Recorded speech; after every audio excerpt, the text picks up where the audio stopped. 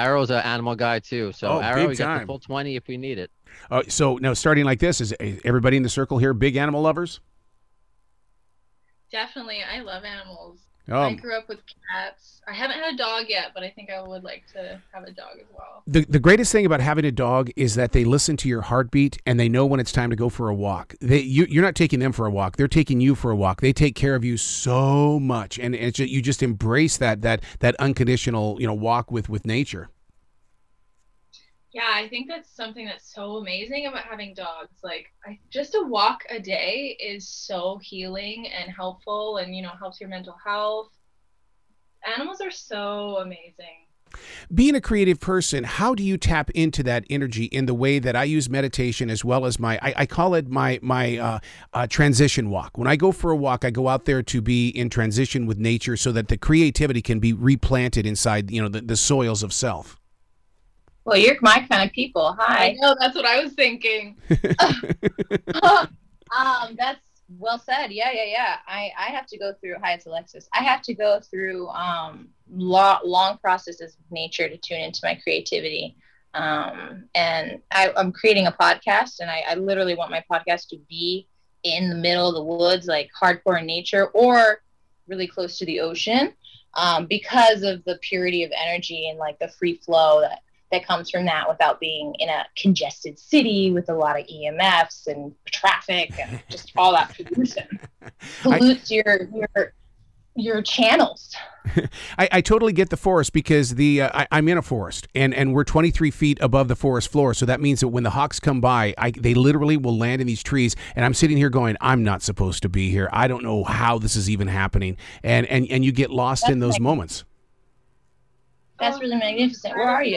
I'm in South Charlotte, North Carolina, and what we did, we created this forest. It was in 1997. We planted 1,700 trees. We worked with the U.S. Forest Service because I wanted to save the land, and so all of these years have gone by, and this forest is just, oh my God, I love nature. I'm from North Carolina too. Well, you get it then. You totally get it. Oh yeah, I do. Nature is God. Nature is truly God. Absolutely. Yeah, I grew up in I was gonna say I grew up in a forest in British Columbia in Canada. Yep. And it's just the best. I miss it so much. And don't you think that reaching out the way that we are as creative people, you guys as actors and things like that, and with your podcasts and stuff, don't you think that that's just nature calling in the way of saying, okay, you've kind of borrowed from me, now you need to give it to somebody who needs it, and maybe they don't like trees, but they're going to like your word. I like the way you put that. Yeah, I like that thinking. Absolutely. I could say a lot on that, honestly. Giving yourself to the world and letting and sharing what you are with the world, and not being too selfish, I guess, with what you've learned and who you are and your joy, and wanting to spread that in any way you can. Coming from a place of goodness and not a place of narcissism and wounding, like a child who wasn't hugged enough, and then they go off to be famous, and it's just like, oh, I love fame, feed me, like that's a lot of slut. They weren't hugged enough, So when you step onto a set of a movie such as The Accursed and stuff like that, what goes through you? Because, I mean, I understand it's a performance. I totally get it because radio is a performance as well. But you guys always have come across as people that see through that lens and know that there's others on the other side.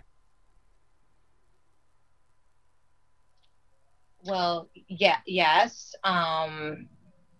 What exactly is the question? No, in other words, the question is that as creative people, it's like you have actors and you have people who understand that we're reaching people, and that it's always when, like with a podcast and stuff like that, people go, so where are your listeners at? You mean my listener? That I talk to one person. I don't talk to a lot of people.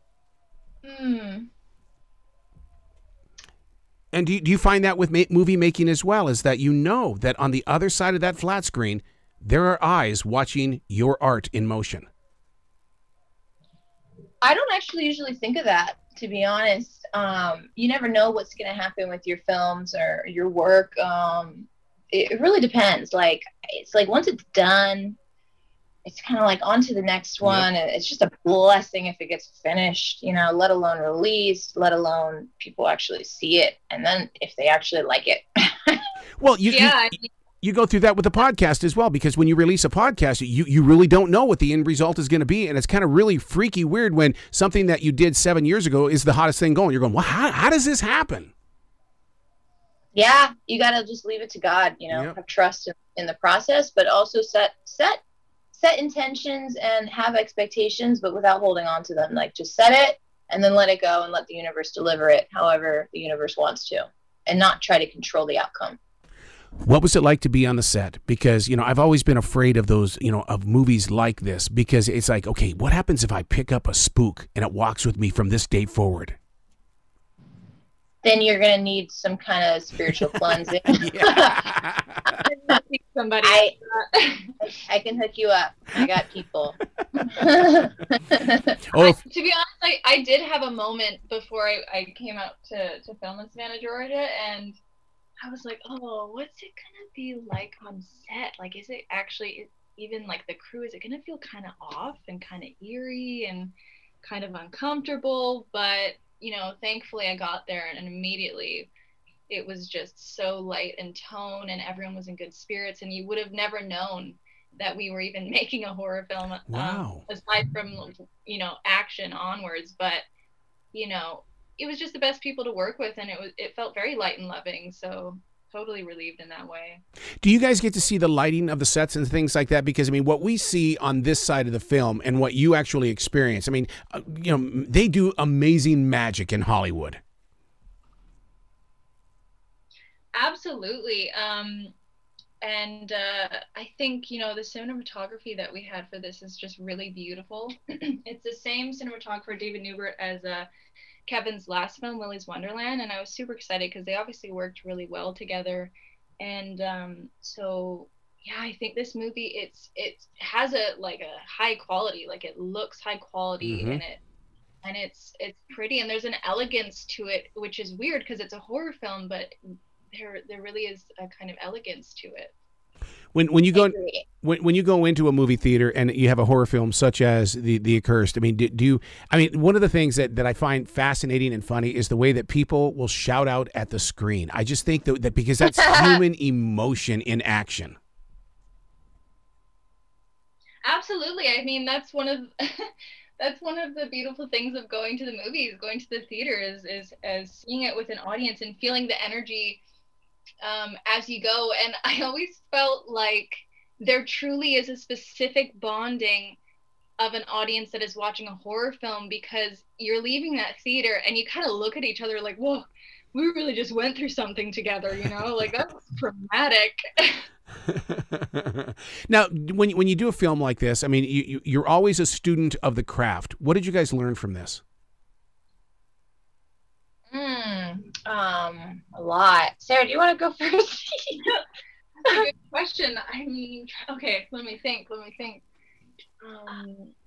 I learned a few things about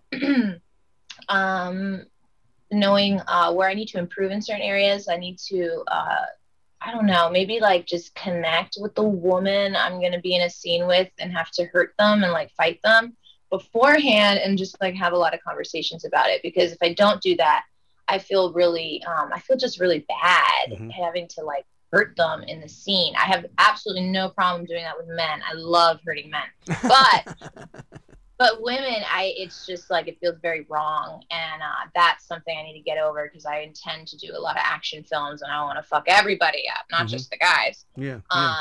And then another aspect is just like more communication within the circuitry before and after, and taking the time to meet your castmates and really like tune in with them before filming. But sometimes when it's such a fast, quick moving thing, you're just getting kind of thrown around in every direction and you don't realize that you haven't done that. And it's just something to plant a seed in for the next one, you know? You bring up a very interesting point about the, you know, working with the actors and stuff like that, because I'm a 3rd degree black belt, and I'll never forget being with my sensei, and he challenged me. He says, you need to take on this girl. And I said, it's a girl, dude. And he goes, oh, you're telling me that this girl can't kick your butt? You know, you both have got to learn what's going on here. And then he told me, he says, it's martial arts. It's still part of the arts. It's a showmanship. Yes. Ouch. I resonate with that. It is an beautiful. I actually think ballet comes from martial arts. I believe that ballet was inspired by martial arts. I got to tell you, there's a documentary on TV right now, and it's actually the opposite. The martial arts movies came from ballet. Dude, martial arts is so much fucking older than ballet. What is that movie? What is that documentary? I'm with you on that. let me go burst that bubble. Yeah. Oh, you're so true, because Taekwondo is over 2,000 years old, and you're so right about that. But I was just fascinated that they even made a connection with it. Right. Well, maybe there's new forms of martial arts being birthed every minute. Yeah. I mean, everybody wants to have their own style that they developed. Oh, this is my movement style. This is my blah blah blah, and they just want to be famous and have something named after them, just like the fucking Scientology guy. Basically, Scientology for martial arts. We are in that season where we want to be scared, but the thing about it is, when it comes to a great haunting movie or a scary movie, I mean, we want them all the time. Are we living off of fear in the way that we like excitement? We're addicted to excitement.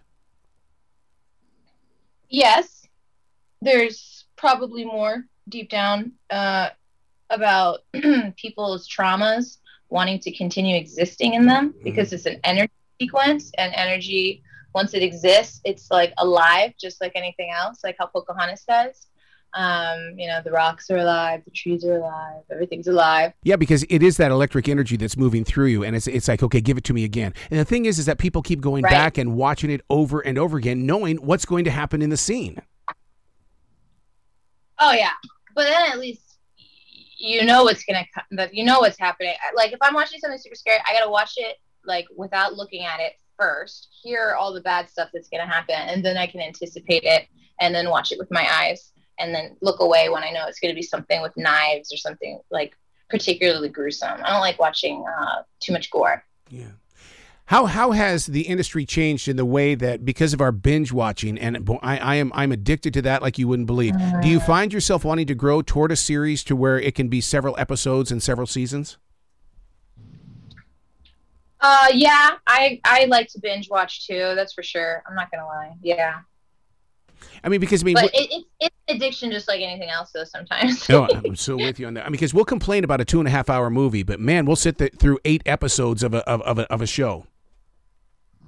Well, you get really there's something less pressure, I think, when there's a lot of something. It's like there's less pressure to completely focus and pay attention to, and you can kind of, like for me, I like to play chess. I like to play chess on my iPad online while watching stuff. And if it's a super concentrated movie with quick movements, then like you're gonna miss something important if you look away for 3 seconds. Then that's like frustrating to me, because I have to keep rewinding and stuff like that. That's me. You like chess. So does Howard Stern. You should take him on. Lord knows he talks about playing chess all the dang time. Oh, really? Yeah, big time. Well, if I ever get on Howard Stern, I will certainly challenge him. So how do you bring fear to the lens of that camera? Because I would have PTSD way the hell out there if I had to go and be in a fearful moment on a screen. Sarah? Yeah, it's so you just have to learn how to let that energy go afterwards. I don't even know how I do it in the moment sometimes. Sometimes it's just I find that physicality really helps me. So just amping myself up and kind of breathing a certain way, that creates more anxiety. And if even if I just start doing that horror scream, it's just something where you just go for it and it happens, and all of a sudden you feel terrified. And yeah, I've just learned ways to kind of release that afterwards, because it's heavy, and I like to go for walks too. That's a great way. Moving my body afterwards is another way to really help me release, or singing, or anything that kind of helps it move along. Well, speaking of those screams, I can't go to an NBA game or an NFL game because I have to protect my vocal cords. How are you guys protecting your vocals? I always made sure to drink some tea and honey, and made sure to coat my throat before doing this. It's always kind of nerve-wracking, because you can lose your voice so easily, and like that's not a good thing while you're filming, and you have to show up to set the next day and film. Yeah. So Thankfully, we didn't do it too many times. I think we got maybe like 3 good ones for each time that it happened, and we were off. Wow. So now the podcast, let's talk about that just because I want to promote that. What the podcast can be found where? What is it titled, and how can listeners find it as well? You talking to me? Yeah. Oh, snap. All right. Well, my name is Alexis Knapp, and when I launched my podcast, and I already have like 5 exquisite legends lined up, you can find it through my social medias and just by Googling my name and podcast. So thank you for that plug, but I actually haven't launched it yet. Well, that's good. When you do, I know that the people that that connected us today, what they do is they allow us to talk with podcasters, and so I've created a podcast called Pod Crashing. I love promoting other people's podcasts because I'd love to talk to you when that time comes. You're an awesome individual. You're better than like almost all the ones we've talked to. I'm sorry to say that. I'm sorry. It's because you guys have a story, and if you don't share your story, someone's going to write it for you. And the goal is to really for you guys to share your story. Yeah, I like you. Yeah, let's do that. Yeah, absolutely. Well, my time is up. I hate to say that, but please come back to this show anytime in the future. I really had a great time sharing a conversation with you. Me too. Would you please add us on Instagram and send us a message, and we can keep in touch? Absolutely. We'll do it. We'll make it happen. Oh. All right. Thank you so much. It's been such a pleasure. You bet. You be brilliant today, you two. Thank you. You as well. Thank you. Oh.